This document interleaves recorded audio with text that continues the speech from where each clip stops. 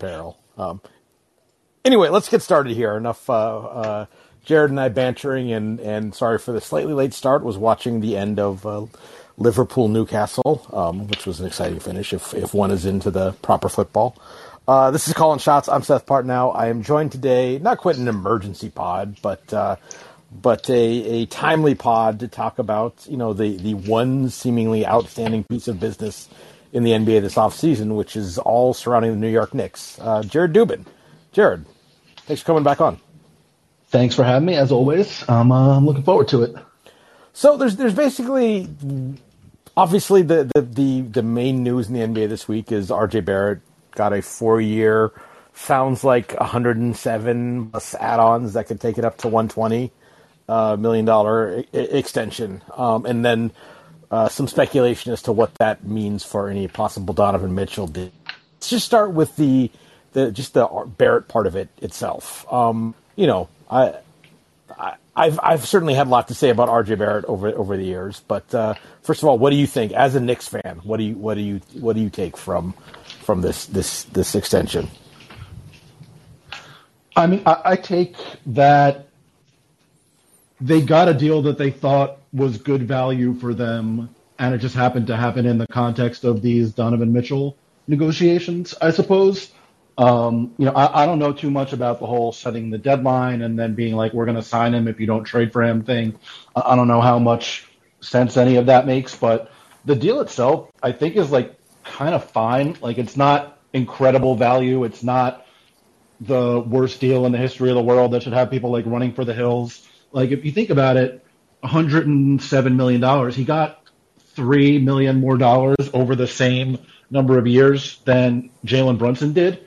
So he's basically going to be getting like essentially average starter money over the next 4 years after this one, which based on his career to date, like he's been, an average, slightly above, slightly below average starter over these 3 years so far. Obviously, if he outperforms that deal, that's a good problem to have.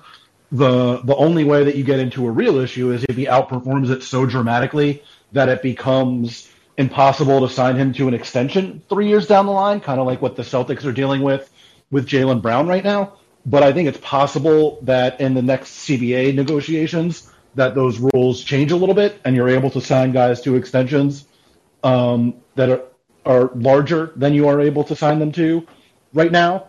And the way this extension is structured, if I'm connecting dots correctly, I don't think it would be the kind of deal that even if he performs at a level below what he's getting paid, I don't think it would be the kind of deal that you can't include in a trade somewhere down the line. Like, they structured Brunson's deal to be declining. I don't think that's the case with RJ because Ian Begley reported that the starting salary is believed to be around $27 million.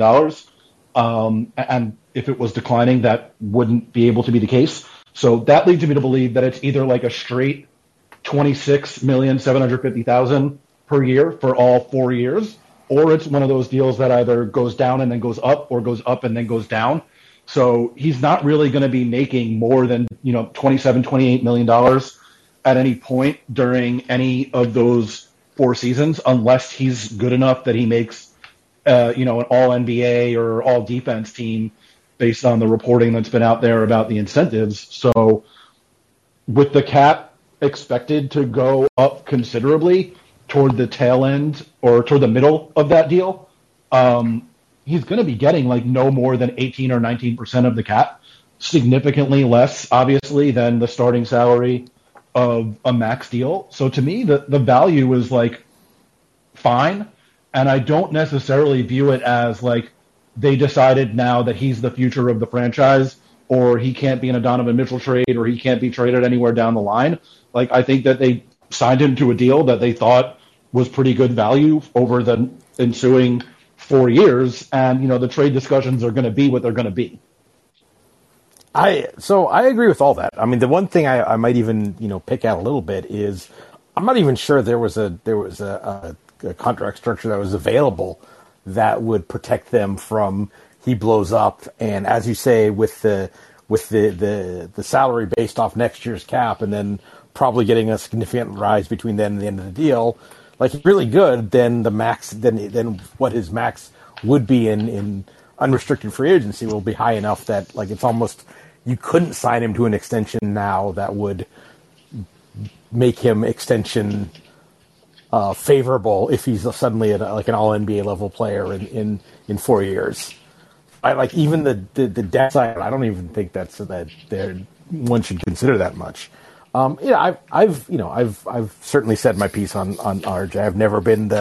I've never been as big on him as Knicks fans are. I think he's a good player. I think, as you say, 25, 26, 27, that's what good starting wings make. Like, not all-stars, not all NBA players, not franchise-defining guys, but like a good starting wing who, there aren't that many of them. That's what they make. Particularly, there aren't that many that are both quality at worst defenders and can do at least a little bit with the ball in their hands. Yeah. Like a lot of the wings that are NBA quality defenders are one or the other, or they're, strict 3-and-D guys. It's rare to have the guy who can do stuff with the ball in his hands, even if he's not, the most efficient guy in the world just yet, and can also play defense. I think that's why a lot of people that are down on RJ bring up the Andrew Wiggins and Harrison Barnes comparisons for him. And I think the difference here is that, RJ did not get the max like those guys did. And I don't think he's going to be in position to be the number one guy on his team really at any point during these 4 years, unless he becomes so good that he has to be that guy, if that makes sense. Wiggins was kind of the number one because they didn't really have anybody else on the perimeter to create shots, and he was really the only guy that could do it at a high level. Obviously, Zach LaVine wound up doing some of that as well. And then Harrison Barnes, when he signed in Dallas, he was miscast as the guy there for 2 years.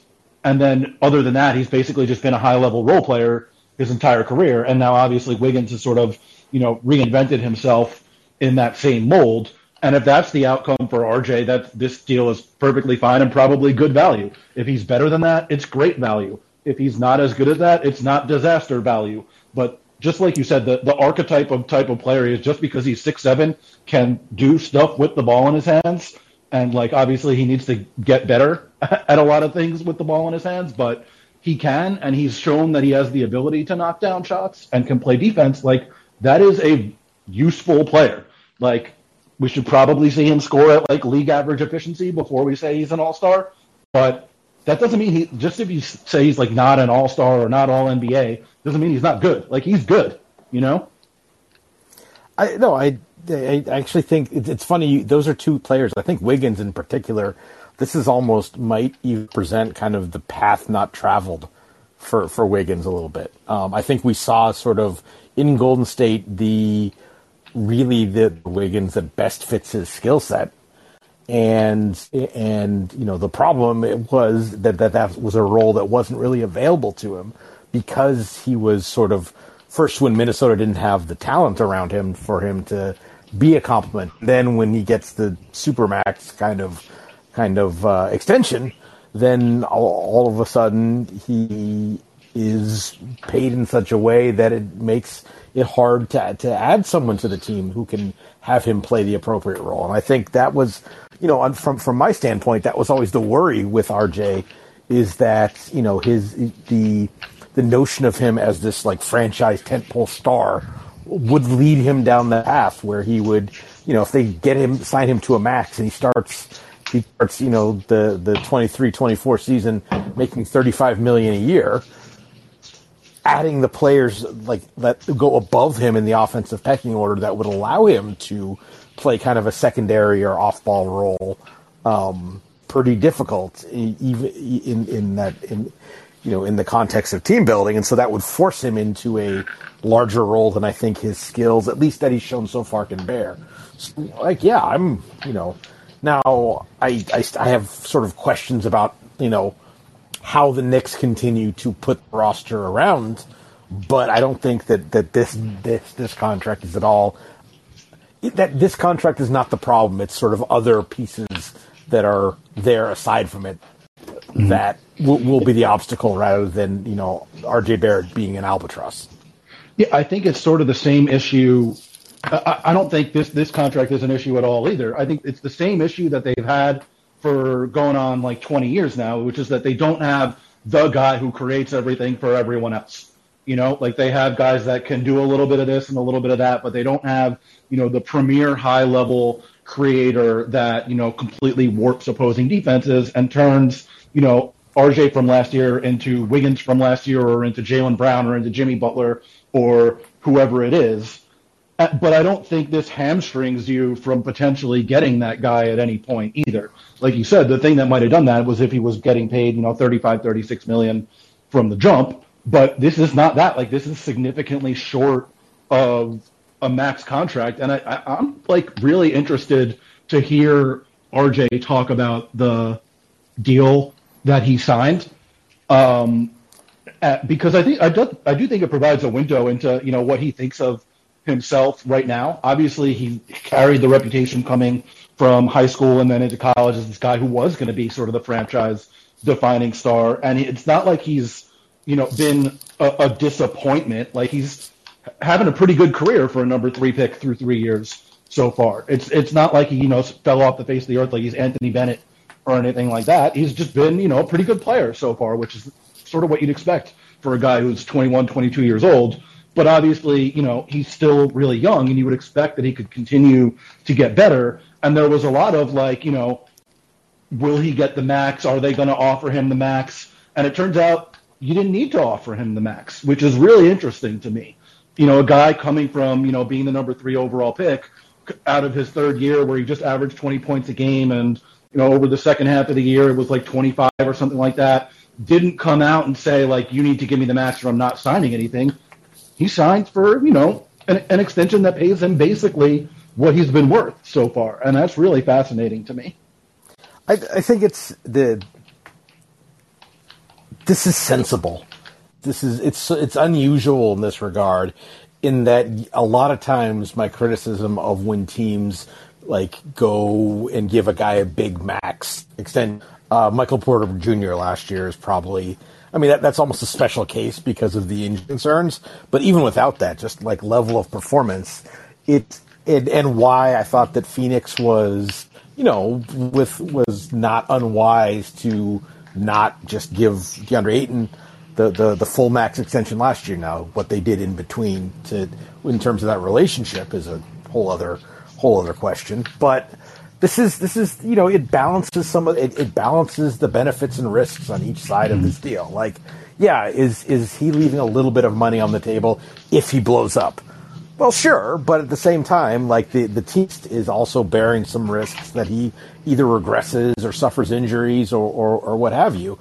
And what happens more often is these get maxed out, and the team, like, for no good reason, it seems like, other than like, the supposed benefits of being player friendly, whatever that means. Like, having a good team is probably the most player friendly thing you can do.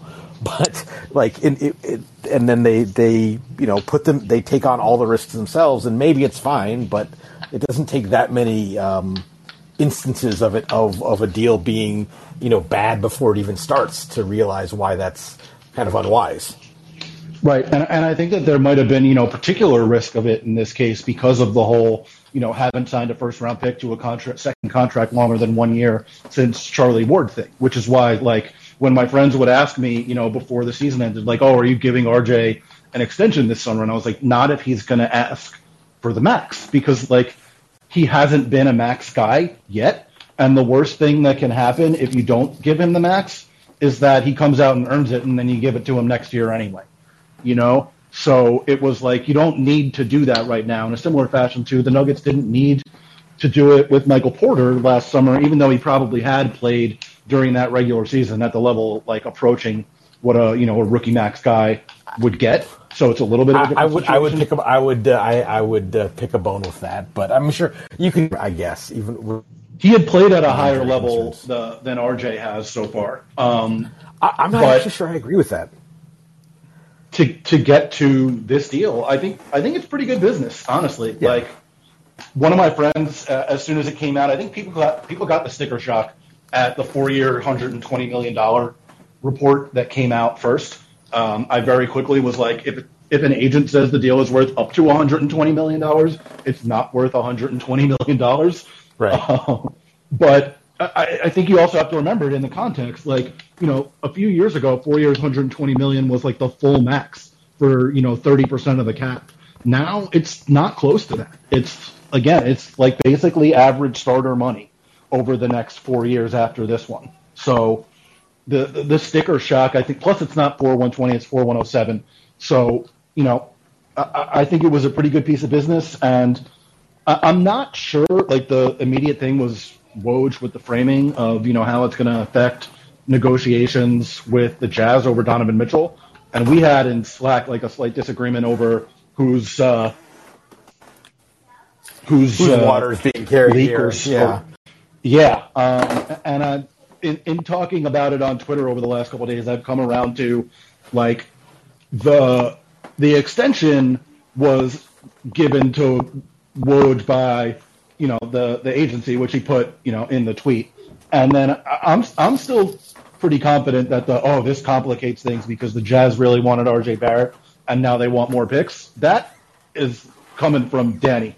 Like, even if we had been consistently hearing until the last couple weeks that the Jazz weren't particularly interested in RJ Barrett, the only side that helps in negotiations is Utah. So to me, it had to have come from that side. And I saw Jake Fisher was on with Chris Herring earlier today and was talking about how in the negotiations the last couple of weeks, Ainge was angling for Barrett, not in an effort to keep him and sign him, but to then flip him again somewhere down the line. So that is potentially interesting to me too, but I don't think it really affects things that much, except insofar as now Ainge is going to be like, you have to give me 4 picks because I wanted RJ and you're not trading him to me. Or 2 picks in Quentin Grimes or, what have you. Like when the rumors started to surface that there was maybe like a part of this involved Barrett going to LA and Westbrook and more picks going to Utah, that started to make sense. As far as like, it did not make a ton of sense for me that Utah, unless their evaluation of the player was no, this guy is the guy, which okay. But it did not make it because as sensible as we agree this contract is, doesn't really do much for a team that's just starting to bottom out. Mm-hmm.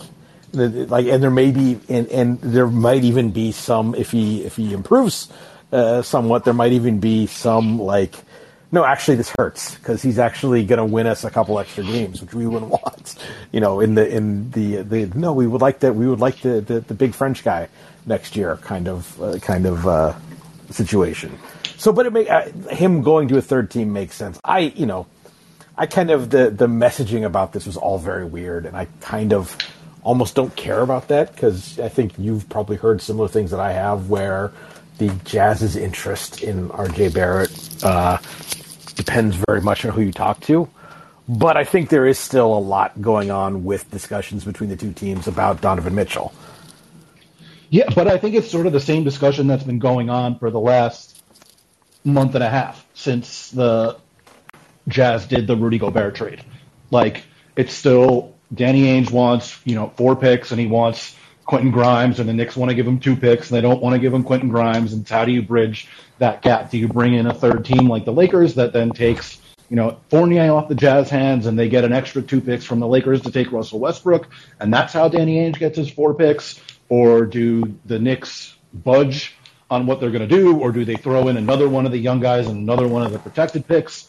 Like, that's still the gap that needs to be bridged, and it's the same one we've been hearing that needs to be bridged again since the middle of last month.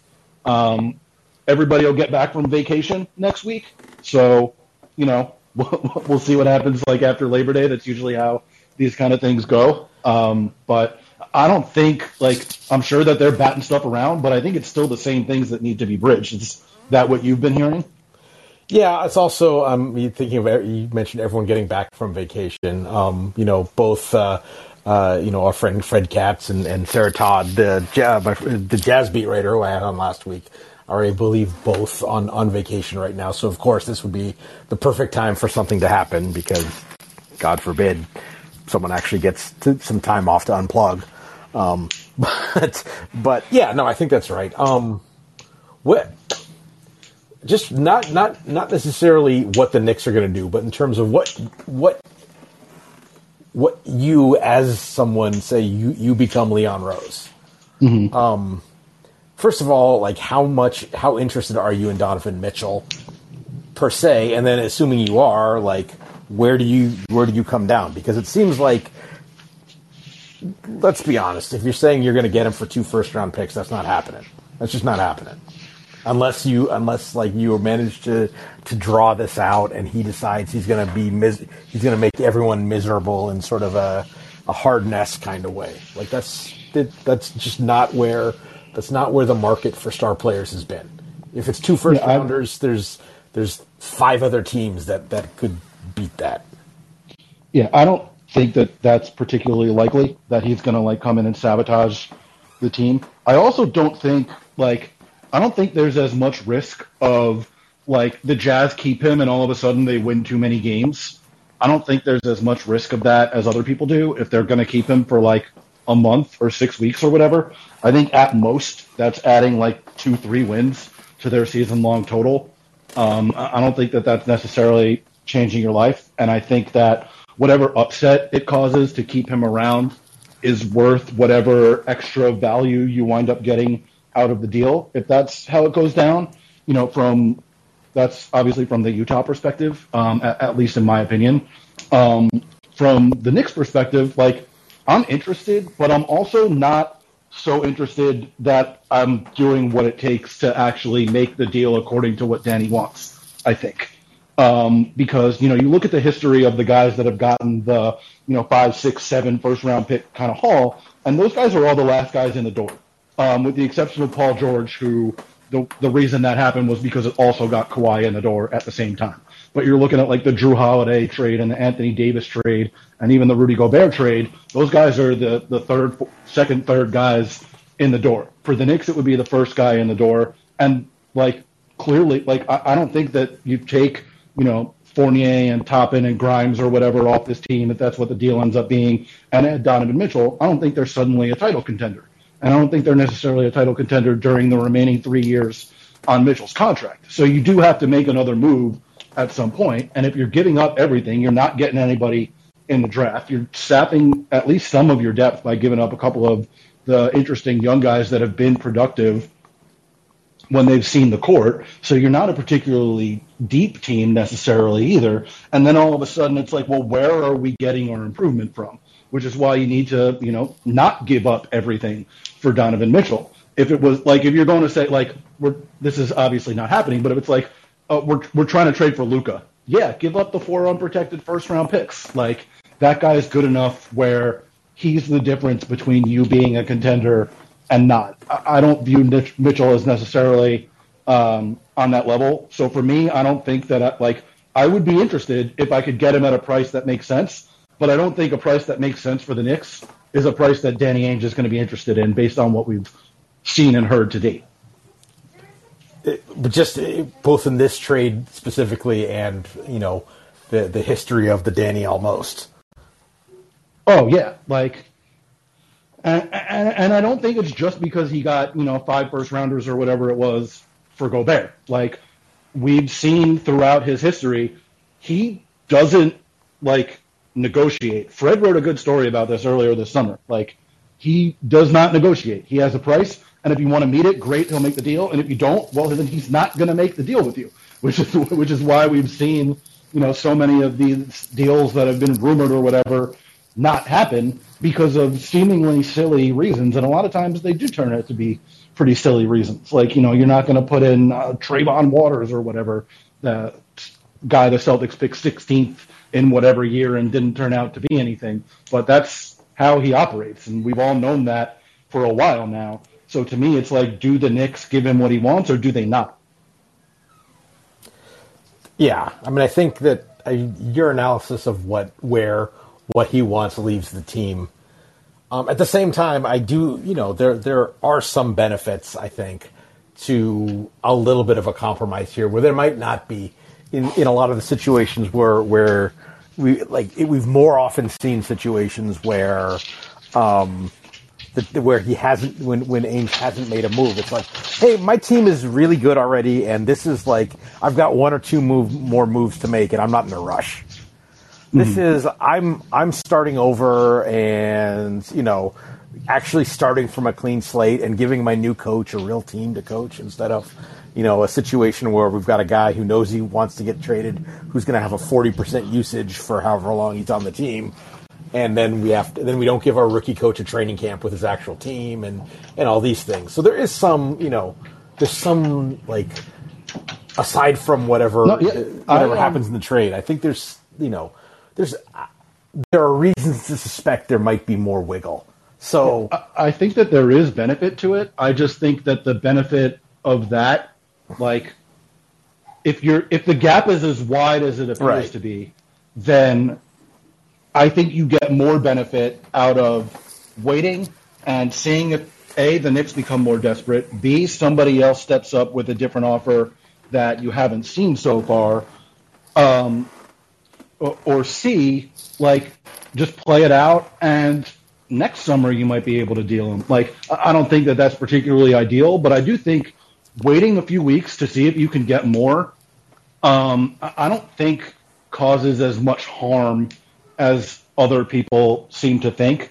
You're still, like, as soon as the trade gets made, you're getting a clean slate with the new coach. And you just signed him to a 5-year deal. He's very young. It's not like you're going to be like, if he doesn't, get wins in 23, 24, he's not the guy. That's, like, not what's going on here.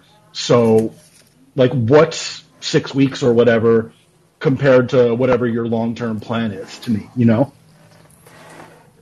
and on the wins front, I'm not sure that matters. I think it's just it's more the reps of like this is how I'm going to do my team, and it's just like if everyone knows that it's sort of almost a reverse substitute teacher. It's like a substitute class.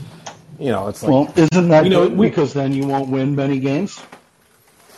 I mean, that's sort of I think that's locked in.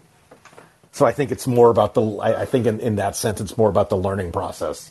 Like I don't especially with the lottery odds being flattened, like those extra couple wins don't matter a whole lot. I think that teams have shown that if they really want to bottom out, second half of the year, they can get that done. So I wouldn't be as concerned about that from Utah's standpoint. It'd be more just let's let the guy do his job, and like if it's just your roster's a placeholder until you make this trade, you're not letting him do that. That's true. Yeah, no, I see the merits of both arguments. I think particularly this year, if it's like really Wembanyama or bust in the draft. I don't know anything about any other player other than him, but the lottery odds, like, it doesn't matter as much if you minimize your drop to 5 by having the worst record than it does. Like, if it's just him, then having the fourth best record is just as good as having the worst record. But I don't know if that's actually the case. But typically, the reason to finish last is not necessarily to get the number one pick. It's to minimize how far you can drop. But if it's just this guy, then fourth is as good as first. I mean, I don't style myself a draft guy, but from what people who do, it seems like there's Wembanyama and then there's 3, 4, 5 other very interesting players. So it's like, it does seem like it's 1 and then 2 through 5 might be functionally very similar. Give or take what people think of Scoot Henderson, I suppose. Who I frankly don't know much about other than he's sort of the presumptive number 2 in this draft. So all that said, though, what is the reasonable compromise? Like, I don't think 2 first-rounders is a serious offer. I don't think all the young guys, 4 first-rounders is a serious ask. So what's the middle ground if you're the Knicks that you think would be your stopping point? I mean, my stopping point would probably be, again, lower than what it would take to actually get it done, just based on what we know from Ainge. But I don't. I think it's somewhat strange that the protected first rounders that the Knicks are owed and apparently putting in the deal to some level are being viewed as like basically nothing. Like they're not unprotected Knicks first rounders, and they're not unprotected first rounders at all. But they do have value. Like 3 of them just got the Thunder, or 2 of them and another one that the Knicks sent out. They got the Thunder the 11th pick in the draft. So they do, coming from not in the draft at all. So there is at least some value there. And I don't think that they should necessarily be viewed as not valuable, and I don't think they should be viewed as just like throw-ins from the Knicks perspective either. Like, we'll just throw in all 4 protected picks that we're owed. I don't think that's particularly wise either. Like, for me, like, I would maybe offer 2 of the unprotected firsts and 2 of the protected firsts, but I don't think that would work. And Utah wants all 4 and at least 2. So, like, it's kind of an unbridgeable gap. Like, maybe you go 3-3, and that's the compromise. I would be wary of doing that. Then really all you have left is an unprotected first, an extra protected first, and you got to, like, wait 2 years before you can make a deal involving multiple of your own first-round picks, and that's pretty difficult. So I don't know what the middle ground is, unless it's, the Knicks coming up and meeting their offer. That's because that's how Danny works. But like, I don't see him going down to, like, even if it's 2 unprotected firsts and all 4 of the protected firsts and Grimes and Toppin, like, I don't think he's doing that. That's insane. I don't like. Okay, like that. Like that's. I know I've been making the point since the Gobert trade that for players of like all-star caliber, which I'm not the biggest Mitchell fan, but he's there or thereabouts. The asking price is give me all you got, and the Knicks almost are putting that to the test because they almost, in terms of tradable pieces, they may even have more than Minnesota did. And the reason why Minnesota gave up so much is they just had more going into the deal than like the Clippers did when they were getting Paul George, or the Bucks did when they were getting Drew Holiday. So this might be the king that newfound equilibrium, I suppose, if the Knicks are able to do it for less than that. But I still think that's like that's the epitome of looking a gift horse in the mouth. Like, I don't know. Like, it seems to me like two unprotected, 2 of the protected, and 2 of the young guys. Like that seems really good to me. I don't know. Yeah, I mean, that seems like a pretty good offer to me. I would try to limit it to 1 of the young guys, but I don't think that would work.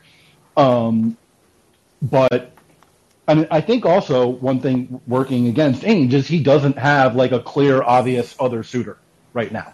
Like, the Heat can only trade 2 unprotected first-round picks, and everybody knows that Danny doesn't want to pay Tyler Hero a whole bunch of money over the next few years. And there's no, like, he can't say, like, oh, Tyler Hero, like, and Gabe Vincent, and that's, like, going to change their lives. Like, and there's no necessarily other team that can reasonably match what the Knicks can offer with their B-plus offer. Like, that team just doesn't seem to be out there right now, which is, why the Knicks don't need to offer, or feel they don't need to offer, everything under the sun, because who's beating what they're offering? But, like you said, the price has basically been give me everything you got except for the one asset you value the most. So that's sort of why we've been in a stalemate for a month and a half, I guess. So, finishing up here, I guess, since this seems like it's been kind of, as you say, it's been a stalemate for a month, and this has been talked to death, and, we'll wait for the next round of messaging, I suppose, to see if there's been any movement at all. You think this gets done or no? I think it gets done. You think the Knicks cave? Kinda. Like, I think that there is a point that I don't think they go all four, but I think they find a workaround somehow, and they're like, fine, we'll give you Grimes and Toppin and 3 of the unprotected firsts and all 4 of the protected firsts or whatever it is. And Ainge is like, see, I got more first rounders than anybody ever. And the Knicks are like, see, we got Donovan Mitchell and didn't give up all of our unprotected first round picks or RJ Barrett or whichever of Quickly, Toppin, and Grimes gets to stay. Yeah, I know which side of that I like better than the other. So do I. I have a feeling it would be in the minority. I mean, with the proof will be in the pudding, but I think as you alluded to earlier, that would be a trade that makes a whole lot more sense for if you're putting together a team that is already a borderline contender. I would I didn't like the Atlanta giving up all they got for DeJounte Murray, but that's much more of a team already than. Plus, it wasn't like they were giving up half of their rotation in that deal either, or all of their picks that they could trade. It was what they give up 3 first round picks, 2 unprotected. It was it not 4 or 4 and 3? Yeah, got it. I mean, I think they gave up 1 fewer pick than Minnesota did for Gobert. Right. Okay, yeah. I have it written down somewhere, but I don't have the document. It's been a long summer. Yeah, think about how long ago that was. Yeah, my God. But the point is even though Atlanta wasn't so good last year, you can look and see okay, you can see how you mold a contention level roster out of more or less what Atlanta has, and I don't think even if there were no player rotations going out from the Knicks, I don't know say they were able to somehow do the deal just for all the picks and Fournier and some other salary. How good is that team? Is that a top? It's. I don't think it's a guaranteed top 6. It's one that could maybe get in there. It's not a home court team though. It's not a home court team though in the East, is it? Barring some pretty substantial injuries other places. Yeah, I mean, I don't really think so, but you and I are probably lower than consensus on Mitchell, though. Yeah, and I'm not this guy's not good. I'm this guy is an all-star, but not one of the 10 best guys in the league. You're still really fucking good if you're an all-star. Yeah, I mean, I think he's close. The way I'd put it, he's closer to the 40th best player than the 10th. Yeah, I mean, he's a guy who was, or I guess the last 3 years, he's made All-Star every year. And before that, I guess, was kind of on the bubble for a year. So he's a guy who's seen as he should probably be an All-Star, but not necessarily.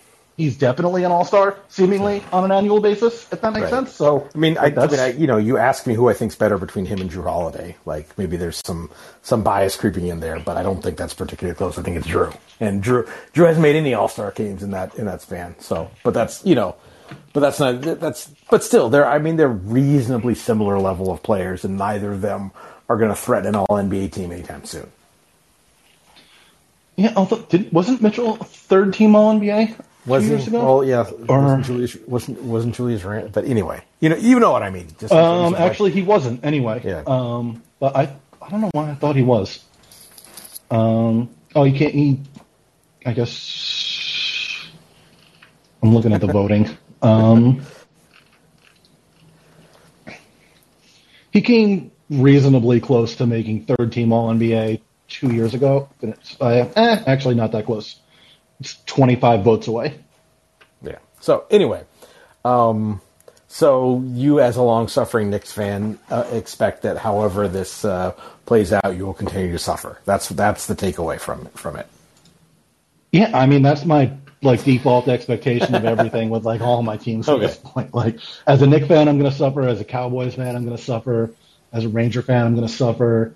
As a Yankee fan, I'm going to suffer until they decide to be the Yankees again. So I feel so badly for you about all those things. I don't feel badly for you at all. Nobody feels bad for me. Yeah. I'm from New York and I'm a Cowboys fan, so nobody feels bad for me in any sport. Yeah. All right. Anything else we should hit on this, or can I let you go? No, you can let me go. I'm happy to, if anybody's got questions, if they want to throw them in, I'm happy to stick around. No worries, Jared. Thanks a lot, as always, for joining me on short notice to chat this through. Fun as always. Thanks, folks, for listening. I will.